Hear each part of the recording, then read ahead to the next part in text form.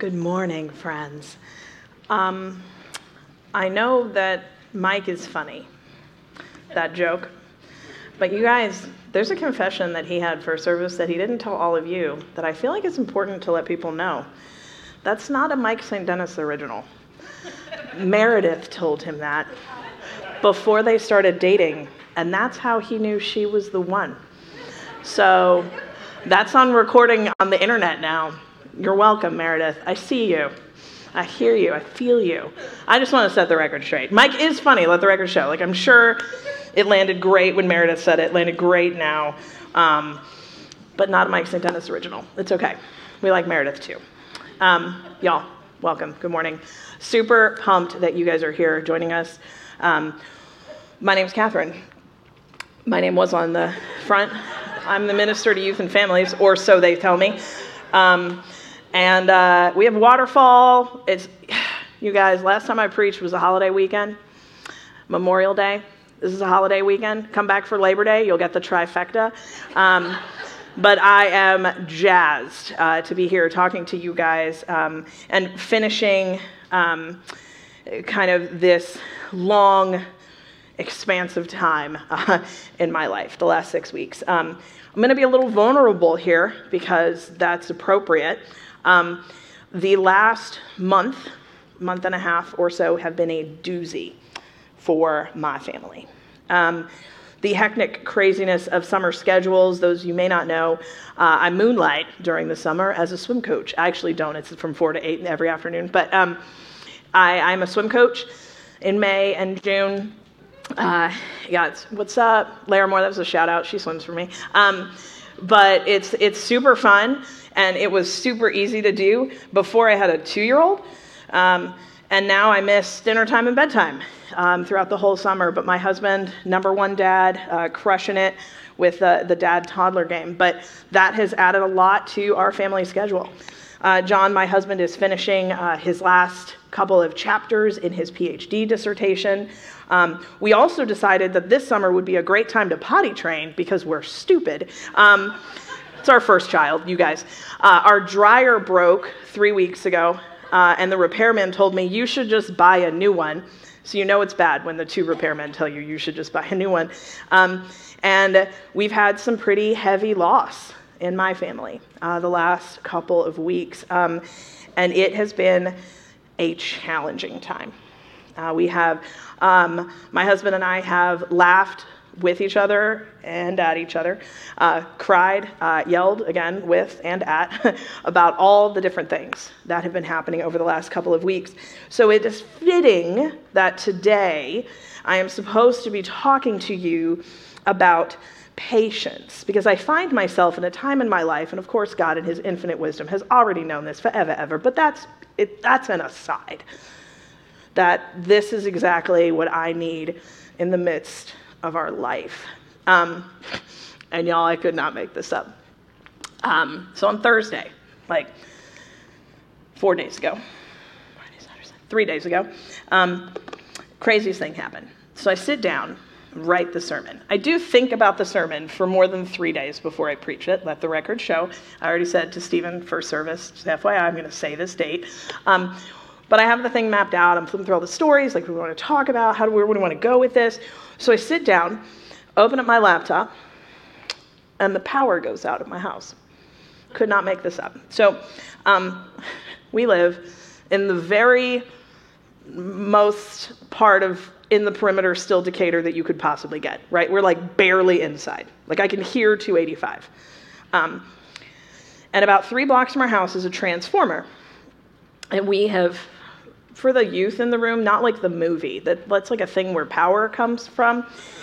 Like Bumblebee doesn't live like in 3 blocks from my house. Anyway, this is where I'm at. There's a transformer. I've lived in my house for 3 years. Every single summer, without fail, there's a car accident that affects the transformer. Either somebody hits the transformer or they like spin and they hit the thing next to it.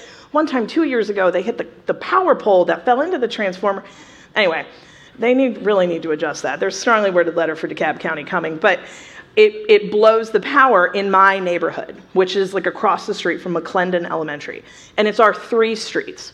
literally the 3 streets.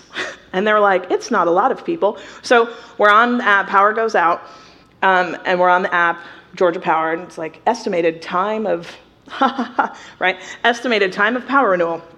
Power goes out like 2:30, 2:45, 4, 5, 7, ETA, TBD. It's about 10:30 p.m. on Thursday. The power comes back in our house. So, let me imagine this. I'm sitting in my home office, COVID home office, / spare bedroom, / vacation Bible school, decorating central, without power in July in Georgia. And I'm supposed to come up here in 3 days' time and preach some wisdom to you from the scripture about patience and long suffering. And I tell you what, this month and a half has felt like long suffering. But as we lean into these spaces, and I'm thinking and have been praying through these stories of the Old Testament, which we're going to talk about today, which is kind of cool because Presbyterians don't really preach on the Old Testament, so I'm pretty excited about that. But like flipping through these stories of people in Scripture, in the Old Testament especially, people who've had to navigate hard things and have patience and have been long suffering. Abraham and Sarah, who we're going to look at today. This guy named Job, there's a whole book about that, right? Joseph, Jeremiah, Esther, Elijah, Jonah, God himself. God says, have patience. Now, the guy that I dated before I met my husband, and this is not bad blood. Somebody asked about that in between services. My husband's very grateful to this man. But the man that I was dating before I met my husband was a middle school principal. He worked with students for a living, obviously, and he would sing this little ditty, this little song, to help kids slow down and have patience. I'm confident that there are more words to this song. As a matter of fact, David Dupee at the end of first service was like, well, there was this 1970s vacation Bible school curriculum where there was a slow turtle who sang about, I don't know if that's where it came from, but the phrase that sticks in my mind is this little have patience. And as you can imagine, a middle school principal singing this to an aggravated hormonal adolescent person, the more aggravated they get, the slower he goes, right? So it's have patience. It works out really well, actually. You would think that that would backfire miserably, but it's great, right? And yeah, kind of thin ice. You got to know your audience, people, right? But it's really interesting how I remember that 12 years later, and I think about that phrase in my head and how it helps to slow down and have patience. We are leaning into week 4 of our series here called Flourish, and we're looking at the fruit of the Spirit that Paul lays out in Galatians. Now, week 4 of a sermon series is a fascinating week because there are certain churches where week 4 is like, and now that we're at the end of our monthly series, we're going to wrap this up for you. Cool. Move on to the next nugget of biblical wisdom. Go team. There are other churches and preachers who will not be named in denominations that will not be stated, that they're like, and now that we're done with chapter 1, verse 1 of week 4, we're going to really get into what God wants to say. The church that my husband and I were married in, there was a pastor. We went through the book of Revelation, and it took like a year and a half. My understanding was just as little at the beginning as it was at the end. But anyway, that, again. So this week we're in the middle. And here's the good news at All Souls. We're Presbyterians, so we're like in the middle, right? So we're not like at the beginning of the intro, but we're also not like at the end of everything. But I do think it's important for us, now that we're in the middle, to take a step back and remember, why are we talking about this? Right? Because it's easy to forget that, especially if this is something that is like on your Sunday checklist. And it's summer. We don't really know how much you're retaining. We'll go back. So we're going to jump into Scripture first. If you have your Bibles, you can turn with me to Genesis. It's also written on your worship guide. I'm going to be reading from the New Living Translation. Shout out to the Tarvins who emailed me about how awesome the New Living Translation is last time. Love it. If you're looking for a Bible that's easily readable, I recommend it. We're going to talk about Abraham and Sarah, and we're just going to take a small little snapshot of their story that's here in chapter 17, and we'll kind of bounce around a little bit more. But my friends, read with me here, starting at verse 1 in Genesis 17. When Abram was 99 years old, the Lord appeared to him and said, I am El Shaddai, God Almighty. Serve me faithfully and live a blameless life. I will make a covenant with you by which I will guarantee to give you countless descendants. At this, Abram fell face down on the ground. Then God said to him, This is my covenant with you. I will make you the father of a multitude of nations. What's more, I am changing your name. It will no longer be Abram. It will instead be Abraham, for you will be the father of many nations. I will make you extremely fruitful. Your descendants will become many nations, and kings will be among them. Jump to verse 17. Then Abraham bowed down to the ground, and he laughed to himself in disbelief. How could I become a father at the age of 100, he thought. And how can Sarah have a baby when she is 90 years old? My friends, this is the word of the Lord. Thanks be to God. God, we pray this morning as we look at this scripture and read about what you have in store for us, that you would be gracious and patient with us. Gracious to us as we stumble and fall, looking for meaning and wrestling with the reality of living on this side of heaven. Be patient with us, Lord, as we seek to be patient with ourselves. Amen. Now, we're going to do a little background, right? We have to understand why Paul is sharing the pieces of information that he is in the letter. And the reason why we're going to do this is because if you're anything like me, it's very easy to get wrapped up in portions of Scripture like Galatians 5 in the fruit of the Spirit, and we move to like a checklist mentality, right? And we think about, okay, well, I'm a Christian, okay. What do I do, right? I need me a checklist. And conveniently, Paul's like, love, joy, peace, patience, kindness, goodness, faithfulness, gentleness, self-control. You're like, oh, okay, great. No, that's not what God had in mind for this. I'm not saying that's a cop-out, but I'm not saying that's a cop-out, right? Paul wants to give us what the heart of God is saying, and my spirit tells me that this is not what God has in mind when it comes to human flourishing. God doesn't want us to just have a checklist. He desires for his people to live in his spirit. So we'll go back. Have patience. Bear with me. So Galatians. Paul is sent out by a church in Antioch to preach the good news about Jesus to the Gentiles, right? To non-Jews. That's what that word means. In the provinces of Asia Minor. It's now Turkey, modern day. People in several towns in this kind of region of Galatia had responded to his preaching, right? They had become Christians as we know it now. They become believers in Jesus as Lord, the one who was promised by God in the Old Testament. They didn't know that it was the Old Testament because they didn't have a New Testament. So it was just the scriptures, right? So Paul is clearly teaching them. He's teaching them about the God of Israel. He's teaching them about God had made this great promise to Abraham. And God, in that promise that we read about here, said that your descendants are going to be all on the earth, and they're going to find blessing. And we know that Paul taught people about this because he refers to them all of the time, right? He goes back and he's like, remember when I taught you this? Do you remember when I taught you this? Because he wanted to assure that these Galatian believers knew what it meant to be putting their faith in Jesus the Messiah. He wanted them to know that they had, in fact, become a part of God's people.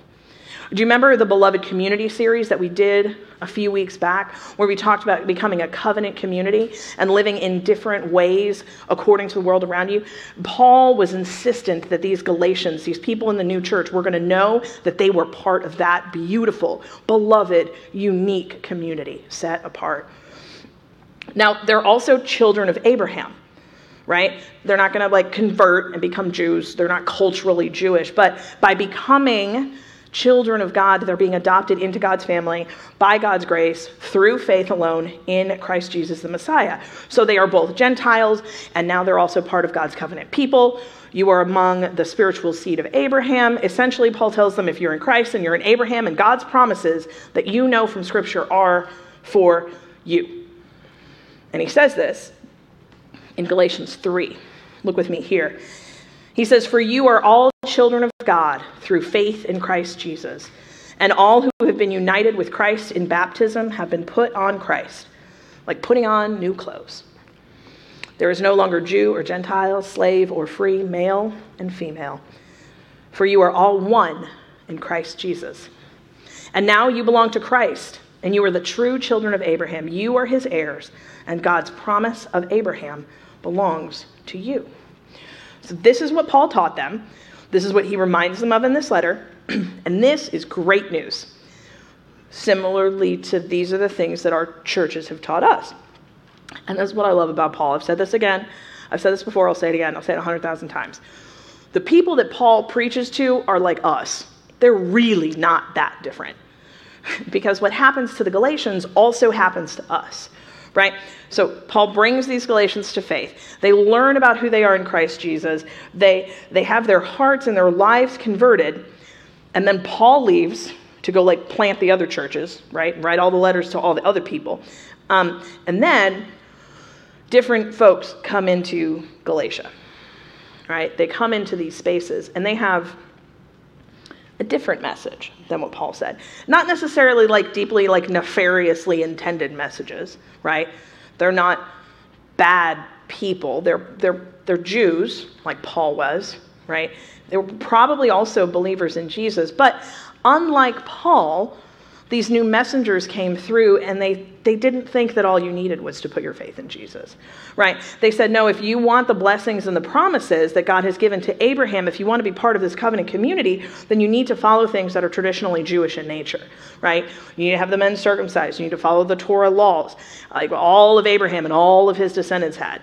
And so these other teachers are trying to persuade these new believers, these Galatians, that like in addition to your faith in Jesus, there's also this other stuff, right? It's Jesus plus. And Paul reacts quite strongly to this. Paul says, no. And we see that in the first 4 chapters of this letter, right? Paul continues to insist to these people that Jesus Christ is all that they need. Our salvation comes through faith in God's promise, not because of the ritual keeping of any law.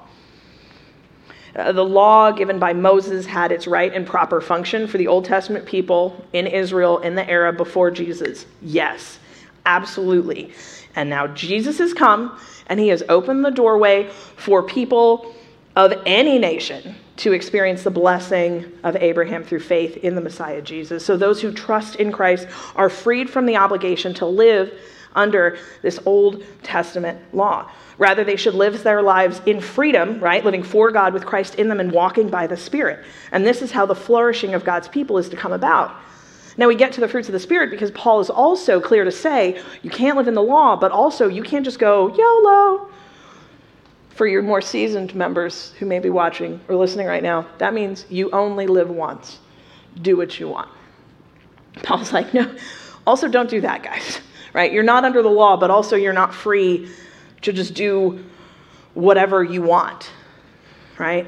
Paul shows us the better way to live our life, the Christian way, the way of the Spirit of God through Christ himself, right? The Spirit has come down as the manifestation of God himself until the second coming of Jesus, right? We see God in the Creator. We see God in Jesus, the Son, who has died. He's risen again. And we get the Holy Spirit, who's going to be here in, through, with, and among us until the coming of Jesus. And those things, those right virtues for living as a Christian, those are the things we know of as the fruit of the Spirit. Those are virtues that Jesus longs to develop in the life of a Christian. And these things are central to what it means to be a person in Christ. These are not things that immediately come like you're like, oh, a Christian, great, now I'm super joyful. No. If you've been a Christian for longer than 15 seconds, you know that those things don't just automatically come to us. But instead, these are both the current state of our hearts, but also the moving towards action that we have laid out for us. Have patience. So let's look at the fruit basket. Love, joy, peace. These first three things, very spiritual, very heaven, very like low-key Sunday afternoon. And then we get to patience. And that's like 285 on Tuesday morning after a 3-day holiday weekend, right? It like hits you. How do we cope with that, right? How do we do patience? Patience is it's a tough word. In the New Testament, there are 2 different Greek words that patience is. We just have one, patience, because English falls a little bit short. But the 2 kind of words that they use, one translates to forbearance. I don't use this word in my regular life unless it has to do with a loan. So when I was in seminary and they were like, forbearance, I was like, I don't know what that means. But forbearance is basically the ability to put up with the weaknesses of others, believers and non-believers, and showing patience, forbearance, towards them without getting quickly irritated or angry enough to fight back. We'll just let that one sit for a minute. The other word for patience in the Greek translates to long suffering. It doesn't necessarily mean that you suffer the same thing particularly for a long amount of time, although it could, right? But it demands strength and stamina, and it depends on being able to exercise control over our reactions to others, regardless of what opposition and suffering may come our way. Neither of these definitions are easy, right? And it doesn't come naturally to us in our human nature. And that's why we need the Spirit of God interceding in our lives to help us grow. So, let's go back to our friend Abraham. If you grew up in the church or you've been around, you know a little bit about Abraham. And chances are that there are some aspects of Abraham's story that you can relate to. Hopefully there's a lot you can't relate to, like being called upon by the Lord to sacrifice your child. But there might be portions of this that you can relate to. There's one for me in particular with Abraham's waiting and his impatience that I'm like, oh, that's me. So Abraham's story that we read here in Genesis 17 begins a couple of chapters before, right? In chapter 12, God first makes these promises of what his call is and what his purpose is to Abram, right? Abraham, at this point, he has a different name, Abram. He has no offspring. Chapter 12, God says, this is what I'm going to do for you. This is my promise. This is my covenant to you. Fast forward to chapter 17, what we just read. And we see Abraham hearing these same promises of God again because they haven't yet been fulfilled. And I love this part, verse 17. Abraham legitimately laughs out loud. He LOLs, right? And God's like, don't worry, I'm going to make this promise true. And in my head, I'm thinking like Abraham's like, okay. That's cute, God. That's cute, right? And he literally like throws himself on the ground. Like he is ROFLing, right? These are acronyms. The youth are upstairs today, guys. I'm doing my best, right? And he laughs to himself in complete disbelief. Why does Abraham have this reaction? If we're just looking at chapter 17, it makes no sense. But if we look at 12 and 17, it makes a lot of sense. And I'll tell you why. Just a few chapters in the Bible, a few little pages. 25 years time passed between chapter 12 and chapter 17. 25 years, right? So like Abraham is still open to hearing the calling of God. But if I'm Abraham, I'm like, oh, that's cute. You said that a minute ago too, God, and still here. Okay. And this is where Abraham, I love that Abraham is continuing. He doesn't blow off God. He doesn't deny God, right? He continues in his faithfulness towards pursuing him because he recognizes in some sort of like supernatural wisdom that like, this is not on my time frame anymore. Like this is on God's time frame. And that's a whole other sermon for how annoying God's time frame can be sometimes. Can I get and amen. But let's talk about the patience, right? Maybe I'll talk about that in Labor Day. I don't know. Okay. Abraham, I don't know if I'm scheduled for Labor Day yet. So here's the good news about this call in Genesis 12, right? Abraham receives this call, and this is where God says, I'm going to change your name. This is what you're going to be. Anybody know how old Abraham is in Genesis 12? 75.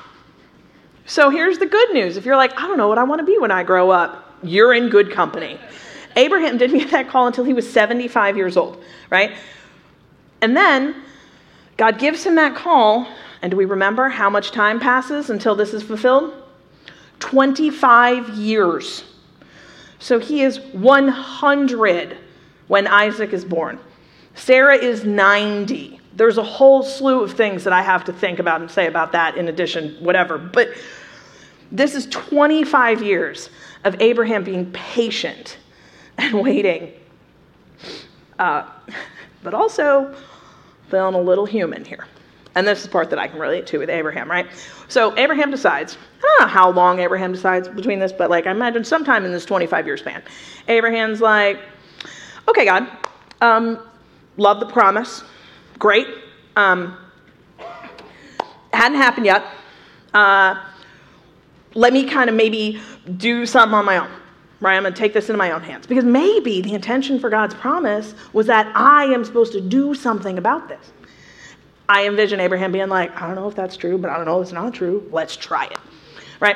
So Abraham and his wife decide that they need to maybe do something to get this perpetuation of generations and nations coming. So Sarah provides her slave, her maidservant, Hagar, to provide Abraham with a child and produce this next generation. And we find out that the human plan, shocker, is not what God's plan was, right? Not necessarily the way that God had that in mind. But Abraham and Sarah's actions here kind of open up our eyes to the very real peace, this human peace of what it means to have patience. Because we can get up here, we can be like, have patience. Job was patient. Yeah, Job also was real mad and frustrated and angry and sad and acknowledged how crummy his situation was. So for Paul, writing to the Galatians, and for Abraham and Sarah with this direction from God, the word for patience here gets sticky because it's patience with people, not just patience in circumstances, right? And patience in respect to people is a little bit trickier than patience in respect to circumstances. At least it is for me, right? I can't make other people change. Only God can do that. So then it begins to boil down for us the question of how do we trust that God is faithful to do what he says he's going to do, right? And how do we know that, right? Do we trust God? Can we trust God? How are we supposed to know that God's going to do what he says he's going to do? And y'all, we know that because of the character of God himself. In Exodus 34, God describes himself this way. Then the Lord came down on a cloud and stood there with him, and he called out his own name, Yahweh. The Lord passed in front of Moses, calling out, Yahweh, the Lord, the God of compassion and mercy. I am slow to anger and filled with unfailing love and faithfulness. Right? And this sentiment of God being slow to anger, that's that word of long suffering and that patience. It's echoed again in Numbers 14 and in Psalm 103 and in Nahum 1 and in the liturgy that Izzy read earlier. Over again in Jonah, much to Jonah's deep chagrin, right? God reveals himself throughout the scriptures as slow to anger and patient for his people, even when judgment on them is very clearly deserved. Patience, society tells us, has a lot to do with how much we're able to bear, how much we are able to carry, right? That's why when we run out of patience, we say things like, I just can't bear it anymore, right? I just can't do it anymore. I imagine that is the feeling that Sarah had when she decided to bring Hagar into that marriage relationship with her husband, right? Sarah is personally feeling the burden of not being able to provide offspring for her husband. And it's clearly not Abraham because he has a kid with Hagar. So it's clearly her womb that is closed. And I imagine her feeling the weight of this burden. And Abraham saying, well, God told us he's going to provide. And her being like, I can't do this anymore. I can't bear this anymore. Gotta do something. But here's the good news, friends. God does not lose the burden, the ability to carry that burden. He does not lose the ability to bear the burden of our sin. When we read in Scripture that God is being patient, it's because he is carrying the heavy load of human sin. Right? One of the Hebrew words that translates to forgive literally means to bear, right? To carry. So when God is patient, when God forgives, it is only because God chooses to carry our sins on himself and to bear the weight and the cost of them on his own shoulders as Jesus Christ on the cross. So if we're here in Genesis and we fast forward from chapter 17 to just a few chapters in Genesis 21, we see that God does indeed keep his promise. And he allows Sarah to have a son, Isaac, and Abraham is overjoyed because he has waited a long time for this. And the birth of Isaac reminds Abraham that God keeps his promises in his own way and on his time frame. In spite of their humanness, in spite of their failures, in spite of their decision to take matters into their own hands, Abraham and Sarah believed in the promises of God. And this is good news for us because we will have failures while we are called to be patient. If you are a human person, you will do this. If you have not already done this today. 19th century Baptist preacher Charles Spurgeon says this about patience. We are, most of us, deficient in this excellent grace. And because of it, we have missed most privileges and have wasted many opportunities in which we might have honored God, might have commended religion, and might have been exceedingly profited in our own souls. I think about the things in my life that I may have missed by not being patient. Patient with circumstances, patient with other people, patient with myself. I wonder what kind of missed opportunities there were to honor God or to allow my soul to flourish, or how I stood back and put a wall and prevented the fruit of patience from developing in my life. But the good news is that I don't have to live in that because Jesus died. And we are given new life and life to flourish, life abundant. If you've been following along with our community guide or checking us out on the you'll see the images that we're using for this sermon series are those of a vineyard. And that's not by accident or because our communications director is creative and absolutely the best out there. Shout out to Tara Berry, who's in the production room, embarrassed that I just said that.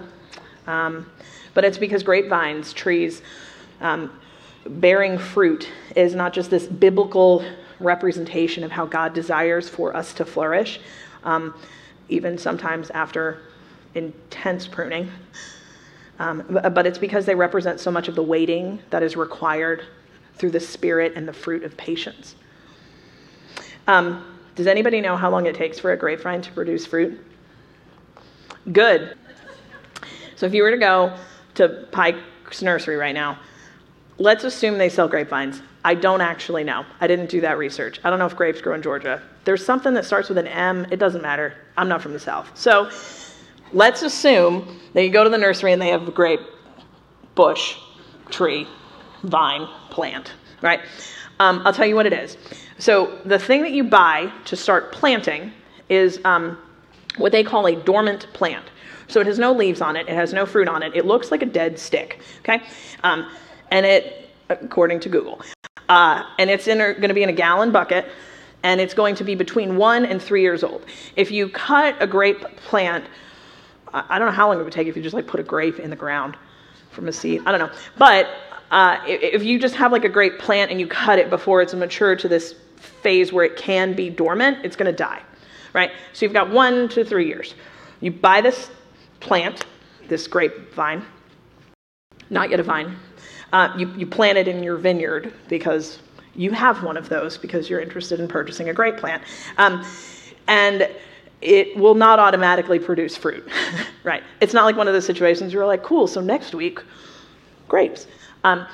You plant it, and then it can take 1 to 3 years to kind of develop in its space, right? The root structure has to grow to a certain depth before any fruit can be produced. There has to be a certain number and a certain strength to the branches before any fruit can be produced. So most horticultural experts say do not expect to see any grapes until at least the 3rd year after planting. So you're in like year 4 to 6 at this point, right? And then after that 3rd year, that first harvest, it can take up to 6 years for grapevines to begin producing a consistent crop of grapes. That's a long time. Why does a grapevine bear fruit? There's not a law in nature that says that it must, but simply because of the life within it, because of its identity as a vine. The life that rises up from the soil, the water that feeds the deep roots, that life that flows through every branch and every twig. A vine does not bear fruit by keeping the laws of nature, but simply because it is a living vine, being and doing what a vine does, because it is alive.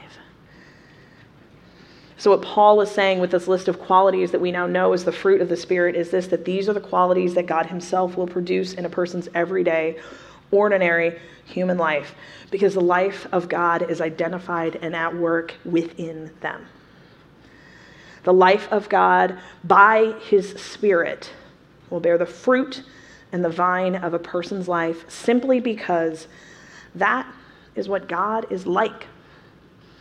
And that is what God produces. The Spirit of God, the Spirit of Christ, they are one and the same, will make the qualities of the life of Christ grow in a person's life so that they become more and more and more like Jesus, which is God's desire for all of his children. Amen.